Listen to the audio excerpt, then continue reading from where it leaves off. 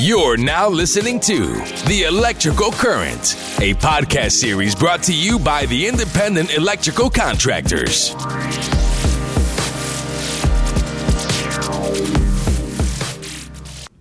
Welcome to the IEC National podcast series, The Electrical Current. I'm your host for the show, IEC National CEO Spenser Villwock. During this podcast series, we will talk with folks throughout America that help to make the electrical and systems contracting industry truly great. Today, our featured guest is Doug Sanford.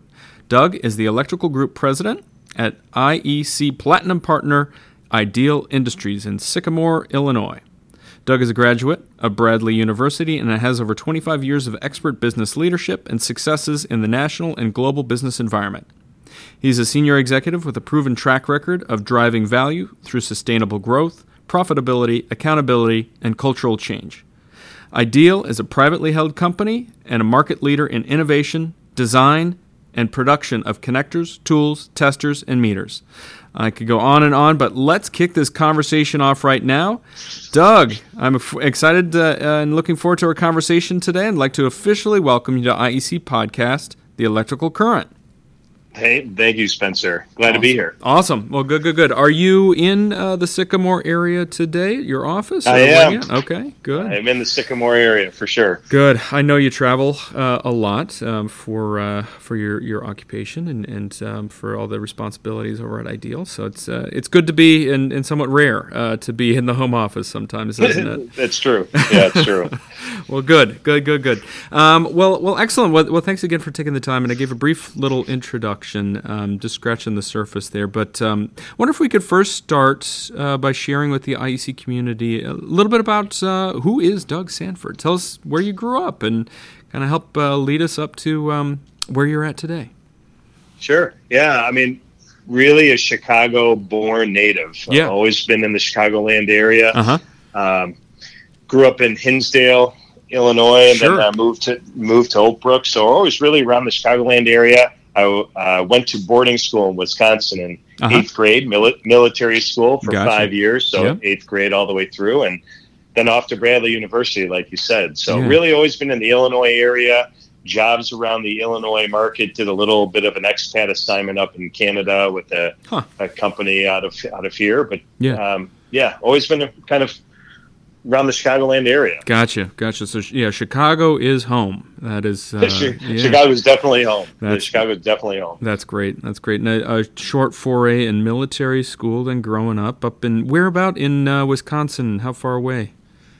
Delafield, Wisconsin. So it's just right about 45 minutes outside of Milwaukee. So halfway between Milwaukee and Madison. So, gotcha. Yeah, it was a good learning. It was a good learning Absolutely. period of time. I really loved the leadership aspect of military school. I really enjoyed it. I had a twin brother. I have a twin brother. Really? He went to public school, so I was the chosen one.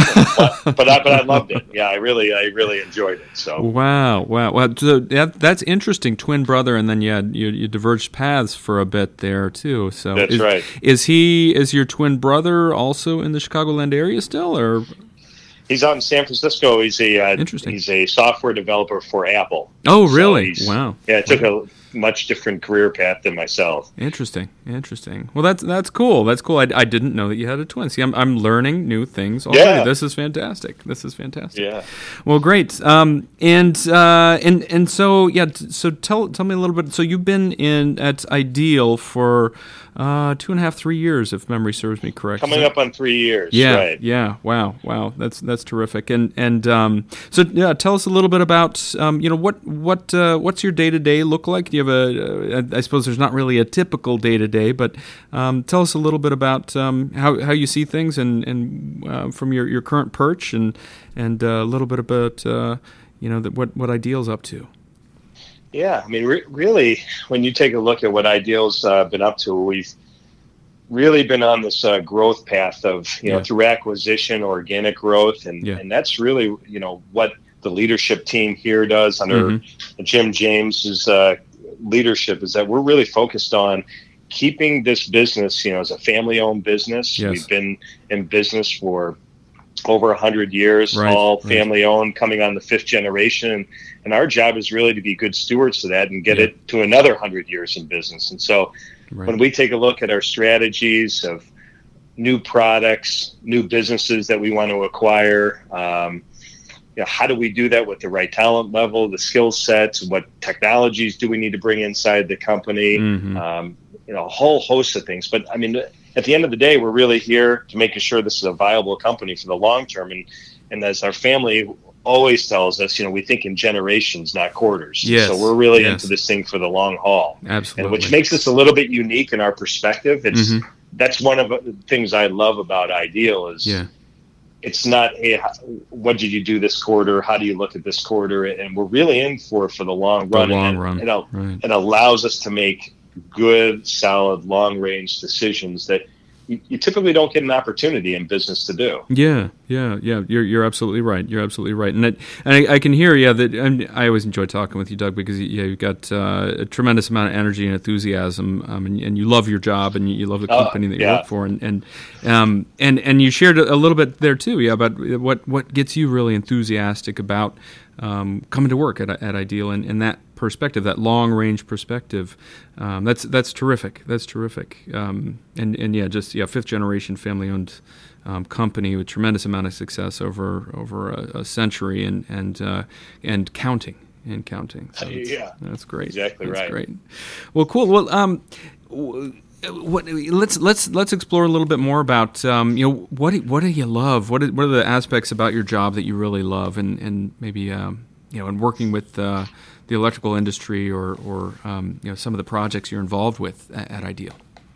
Some things, outside of obviously working at Ideal, when we get external to Ideal, one of the things that I really enjoy doing, and Ideal gives us the opportunity to do, is interface with the end users, our customers. So the ultimate customers, the electrician and the contractors. And one of the cool things that, and I know you've been part of, is our Ideal Nationals. And that really is an evolution, not just because it's a contest and we think it's kind of neat to do, but it really is an evolution to showcase the Ideal values, our commitment to the trade, and to tell people and showcase what our products are all about.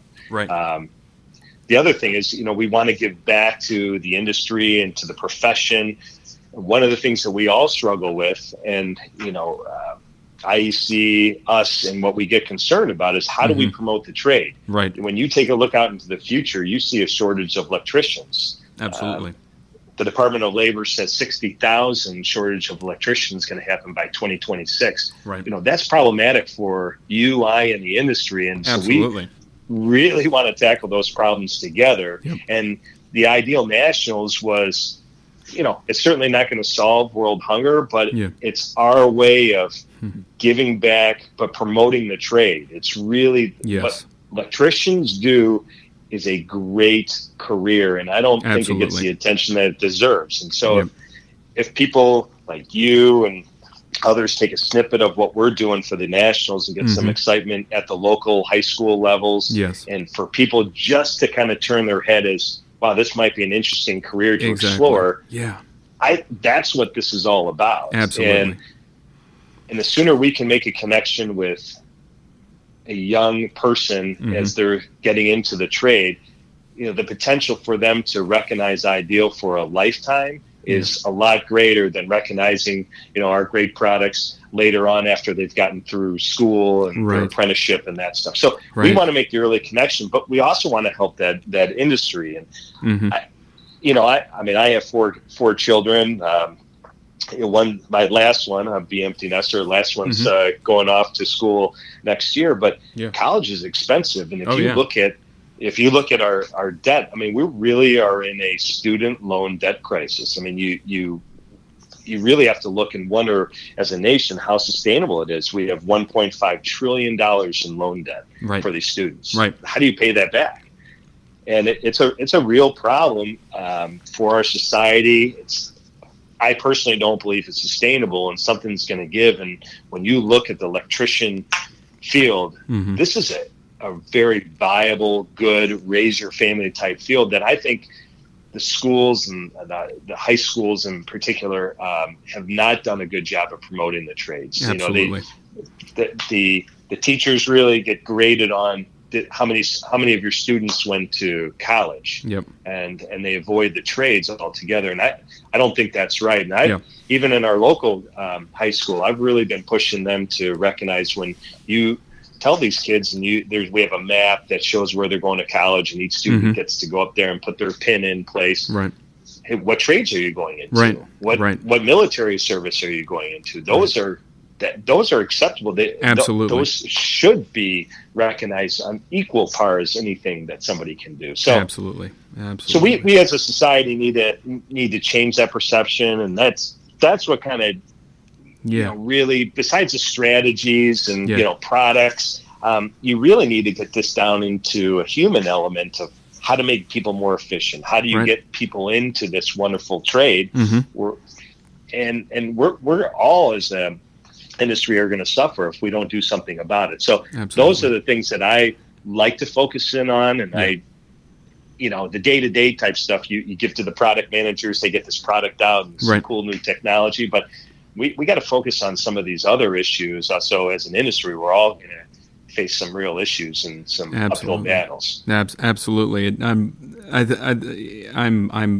applauding your comments, because and it resonates very deeply with what we see at IEC, as well as in a lot of our contractor members across the country. And I think what's great is that the tenor of the conversation has turned up, and we've started to have this discussion because to your point, we have judged success in America on going after a baccalaureate degree, a bachelor's degree, and that's been the litmus test for success. We have inadvertently, explicitly told our young people and told our educators that that's what success is impingent upon, and that funding can be connected to that as well.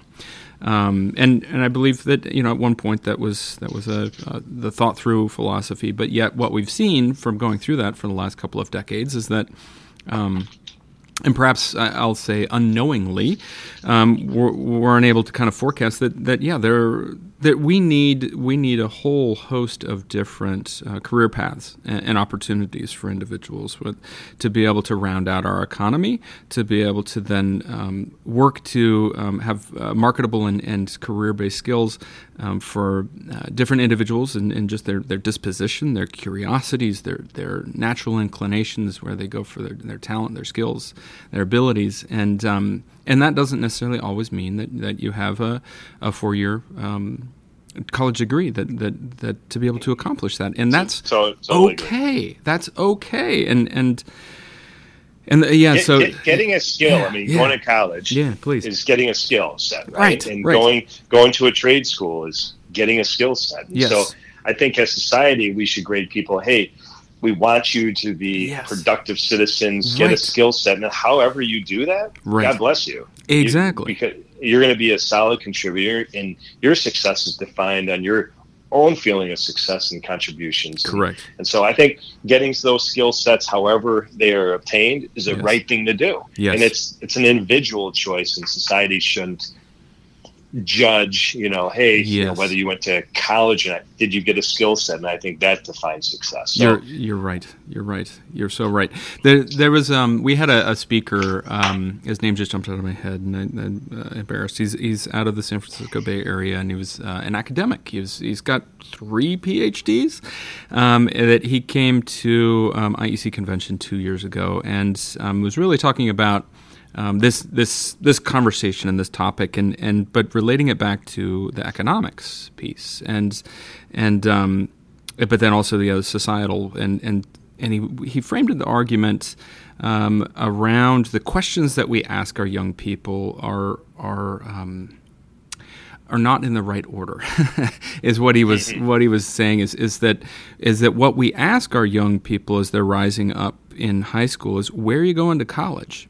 Is the question that we frame, not to the end game of what are you going to do? What is your career path? And it's typically his argument is it's not until that second or third year in college where folks are deciding their majors that then we start framing that question. Well, what are you going to do with that? What is the job that you're going to go after? What is the contribution that you want to give back to society? Right.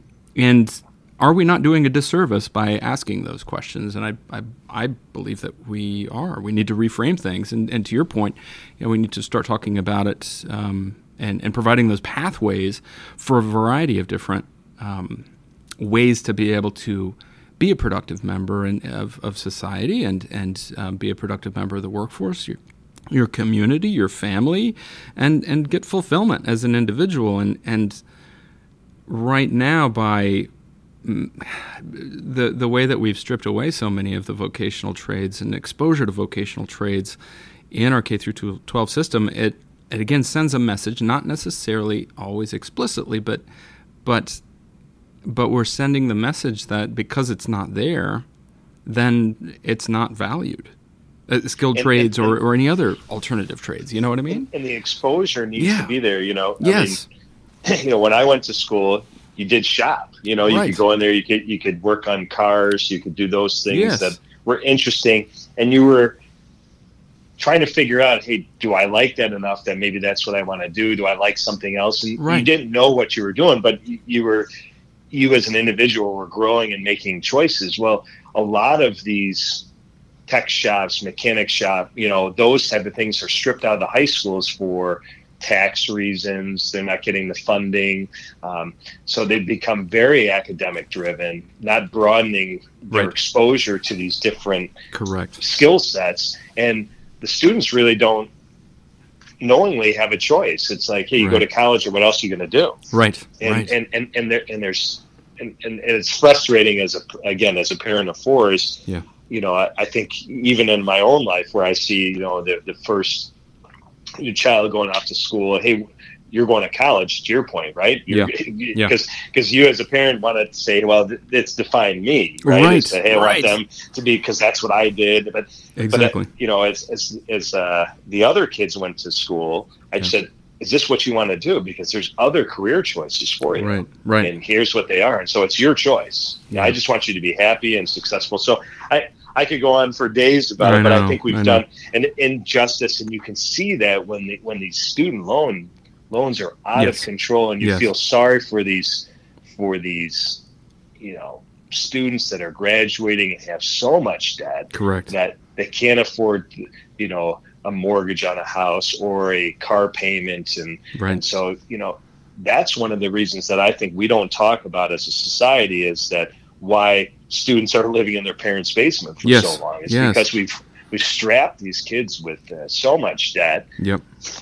You don't have a lot of choices. So that it's back to the original question is, what do I spend my time? Is how do we work together from an industry perspective, showcase that this is a great, viable, career for somebody, and how do we attach Ideal's name to that too, so that we create a long-lasting impression with our end customers, right? And so it's important to us, and I think that's the only way a brand or a company survives long term. Is even when you take a look at how our channels of sales, again, back when I got into my career and I was in sales, my first job out of school, there was no cell phones, there is no internet, right? I mean, it was pretty basic. You walked in the front door, you shook somebody's hand, and it was a very face-to-face, intimate kind of conversation, and that's how you did sales. Right.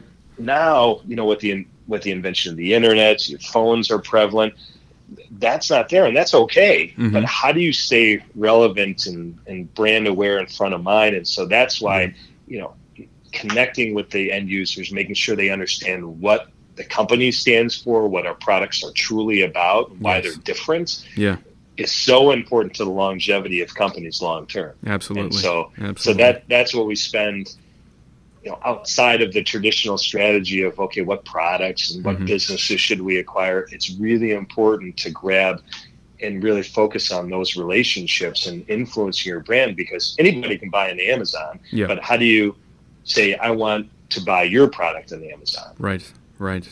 Yeah. And so, you can see it in our own lives. Even you go to the store, and back in the day, just go to the grocery store, whatever your local grocery store is, and they'd have one case of water there. Right. And you'd pick up the water and you're out the door. Yeah. Whatever the water was, that's what it is. But now you can buy that case of water anywhere you want. You can even have Amazon drop it off to you. Right. And what brand you get. Right. Yeah. So that's why being front of mind is so important. That's why we spend a lot of time, and I spend a lot of time making sure that we're, getting our message to those people that are eventually going to use and buy our product and are influencers to it, because we want to be around for another 100 years, and we want people to really understand our commitment and quality of product. Yeah. Well, and amen to that. And I think that the ideal nationals too, I think is it harkens back to a lot of what you just shared, as well as then the piece of Ideal as a company and their approach of that long-term picture and looking at things through generations and not necessarily through quarters, is that all of our defined success and continuation of success in this industry, yours, mine, and contractors as well, is through continuing to develop that workforce piece. And if to our sidebar conversation there, around the societal pressures or societal belief structures or the current paradigm that we're in, that aside, I think Ideal has taken a very forward-looking approach and helping to celebrate the true awesomeness of this industry in a very unique way, in breaking out in hundreds, if not thousands, of competitions on local fronts, of challenging what's innate within each one of us as individuals, that competitive nature and that can-do attitude, to be able to then show your stuff at a local event, and then have the opportunity to work up to a huge national level event that you guys host in Florida, in Orlando. In Orlando, right. Yeah, and what an amazing opportunity for folks that have not yet seen that. One, shame on you if you're listening and haven't done it, but hopefully you're Googling it right now. But maybe you could tell us a little bit about the Ideal Nationals, Doug, a little bit, and describe to us that scene. So it was started in 2016, and it was really on the idea of those things that I talked about, giving back to the trade, elevating the trade, being able to showcase our product and touching those end users. From the very beginning, our chairman and CEO and the family says, we do things right or we don't do them. And I think, it's really a mantra that we carry all the way through. And so when we were looking at, okay, well, what should be some of the prize money? You would think, hey, $5,000 or something. But we said, let's have this as a down in Orlando. And the reason we did it down in Orlando at Disney World was not because it's a cool place to go, right? Yeah. But we wanted the families to partake in it. Right. Families are as much part of the values. We're a family-owned business. We're in our fifth generation. Yeah. And families are the support system and the ecosystem for these competitors that come in and these electricians. Yeah. So that's why it's there. And then we said, let's make the prize money equal, the first place prize money for a professional. Let's make it equal to kind of close to an annual salary, $75,000, because we want to be meaningful to those people. Yes. And so, when you look at the prize money we give away, I mean, it's $600,000 of prizes and cash, and because we fly all these competitors down, we fly 168 people there. Yeah. They typically, bring their family, and then we have, and it's a 3-day event where these competitors who have won basically the best times coming out of their state, and we have different categories. So we have professional category, we have individual, professional, individual, apprentice, and then we have team for the schools, and then we have a contractor challenge. And so it's the teams for contractors. Yeah. And so those are the 4 categories.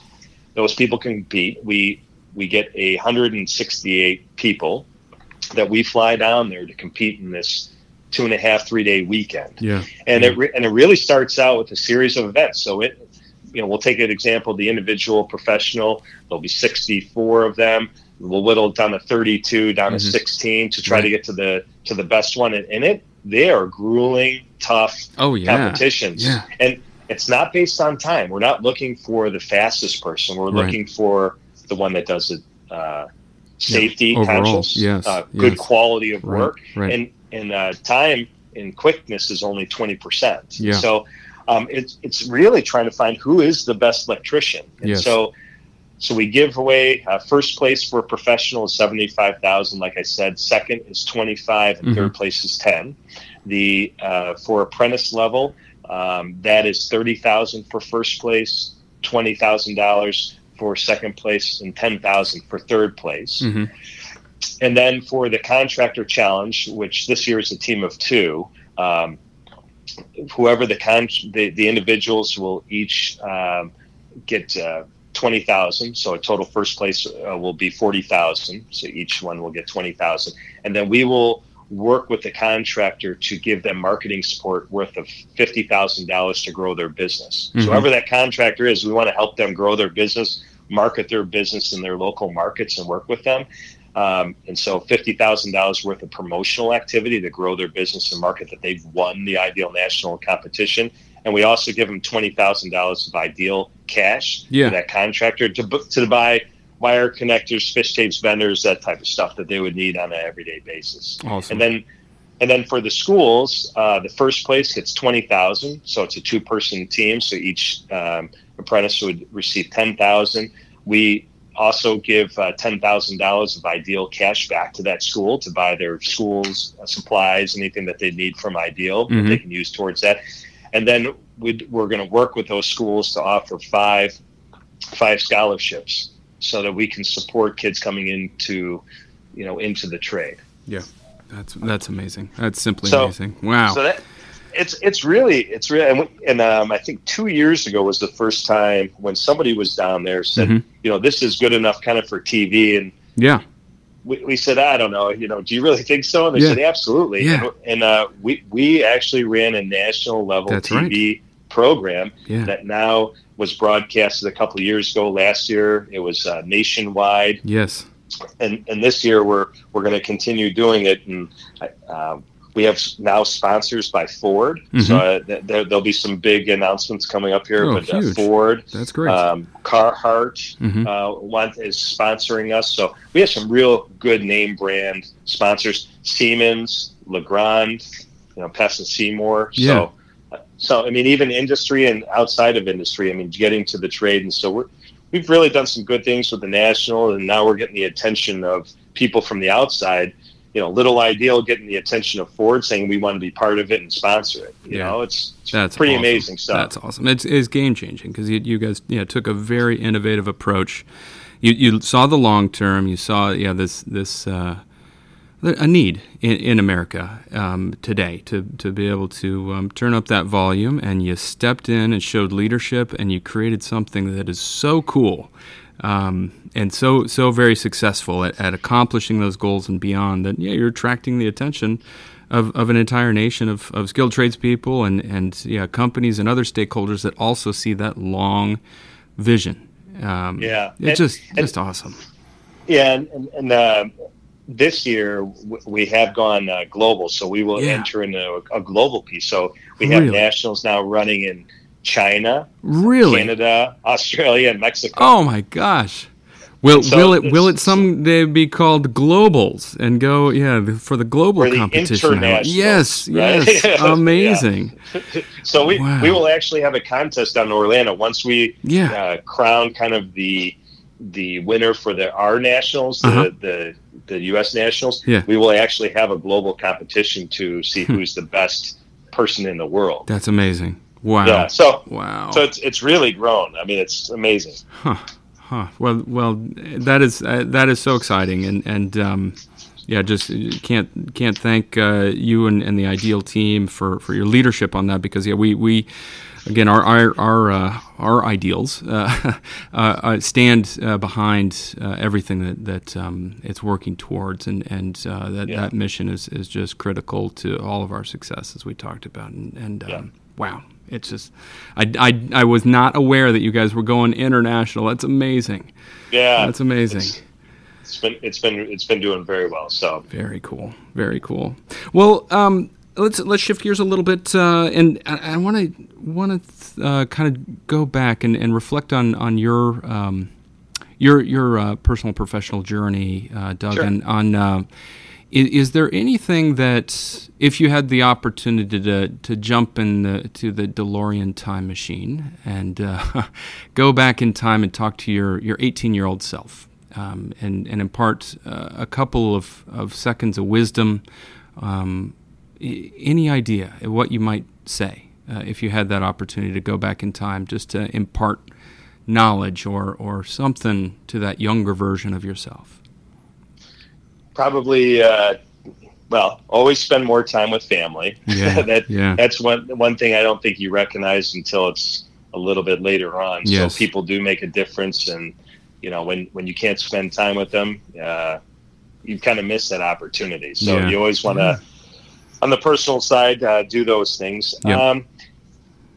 Sticking with that, I mean, there's two things that I've kind of been fortunate enough to climb the leadership ladder. I learned it pretty early on at military school, and I thought, hey, I'm a leader, and you do these things, but leadership is very humbling, because you get into these positions and you think because you've been now put in a manager or a president, but it's humbling because you don't know, right? And every position is a learning position. Absolutely. So, I would tell myself that leadership is humbling, and when you get to those benchmark positions in your career, view them as learning, right? Keep your mind open, not as going tell people teaching. What to do, right? Yeah, exactly. I mean, of course you're there to direct, but right.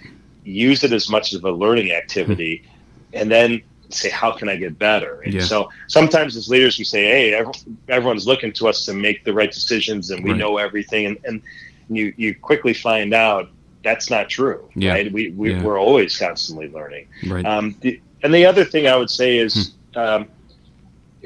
we that I mentioned, I mean, people really define your success. Having the right people around you to implement your strategy, to implement the culture that you're looking to put into a business, or in your personal life. I mean, surrounding yourself with the right people culturally and skill set wise is probably the most fundamental, best thing that you can do in your personal and professional career. Yeah, absolutely. And you're right. I think especially when we were younger, we thought that leaders had all the answers, and it was easy, and that's not the case. Being in leadership positions, it's not the case. It's lonely. It's a lonely game, and it's very, as you said, very humbling, and having that humility and understanding, not getting overwhelmed with the pressures that are put on leaders, but to be open and understand and surround yourselves with the best people that you can, and work with them and help to provide that guidance. Curious, right? You always don't lose that sense of curiosity, because that's how you learn as an individual, but that's why you ask. I think as leaders, sometimes if you're asking questions, you'll be perceived as, boy, he really doesn't know what he's talking about. But instead, I ask questions because I'm learning, but you will get information that no one's ever thought of before, and then that will help you redefine your strategy and say, hey, how come we didn't do this? And they're like, you know what? I have no idea. And then you're off and embarked on what you think is a better strategy, and a lot of times it is. Just no one had the courage, or no one had the foresight to ask questions. So I think staying curious is absolutely fundamental to success. I couldn't agree more. And I believe that you're right too. I think that barrier sometimes is a social stigma, that if we show that vulnerability, or that perceived vulnerability of not knowing the ins and outs of something, then that somehow illustrates a weakness, but that's not the case. It's seeking to understand. Exactly. What we're doing is trying to seek to understand. Once we gain a deeper level of understanding, then as you mentioned, then that changes the paradigm in which you can look at things, and then you can speak from a more educated perspective. If you just bite your tongue and bite your lip and you shoot from the hip and you don't have all the information, and then that the outcomes are much different that way, aren't they? When you become complacent, and business is business, in life, it's not easy, right? And it's dynamic and it changes, and if you become complacent, things kind of pass you by. And so, given that curiosity, being humble, surrounding yourself with the right crew, right? The right group of people, whether personally or professionally, it's just important. And that's how you stay successful and happy in life. And those are really the primary things that you want to do. Absolutely. Love it. I love it. Well, Doug, tell us a little bit about what you do for fun. What do you do in your time off? Any hobbies, sports, anything like that? I said I have 4 children, and so my wife and I spend as much time as we can. 2 have graduated college, so that's good. And I have one that's in college, and I have one that will be going off to Michigan State next year. He'll be a swimmer, so he's going to swim in the Big Ten. So it'll be nice to see him do that. But other than that, and traveling around now, my wife and I will have some more free time, so a little bit of travel. We love, getting out of Chicago in the cold, wintry days. I know I've grown up in Chicago, but the older I get, the more creaky things are in the body, and you want to seek some warmer weather. So we try to get down, to warmer weather and warmer places in the wintertime, play some golf. Nice. And travel around. So that's great. That's what I enjoy doing. That's great. Well, it sounds like there's a lot of changes coming up with the empty nest scenario. So, but never thought I'd get there, but we're here. Yeah. Again, time has its way of passing by us, whether we're paying attention or not. And it's amazing how fast it goes. It's amazing how fast it goes. Well, thinking about the next rest of the year, we're talking here for folks listening in. We're just at the end of May in 2019. What's the rest of the year look like for you, Doug? In terms of business-wise? Yeah. Any exciting stuff that you got on the horizon, or deadlines you're working towards, or launches, or anything like that? Yeah, I mean, we've had a series of new products come out. We're always just staying relevant with the kind of the core product lines that we have, whether it's connectors or things like that. One of the big announcements that we've had over the last 2 weeks, probably a month ago, was the acquisition of Cree Lighting. Right. And so that was a huge purchase for us.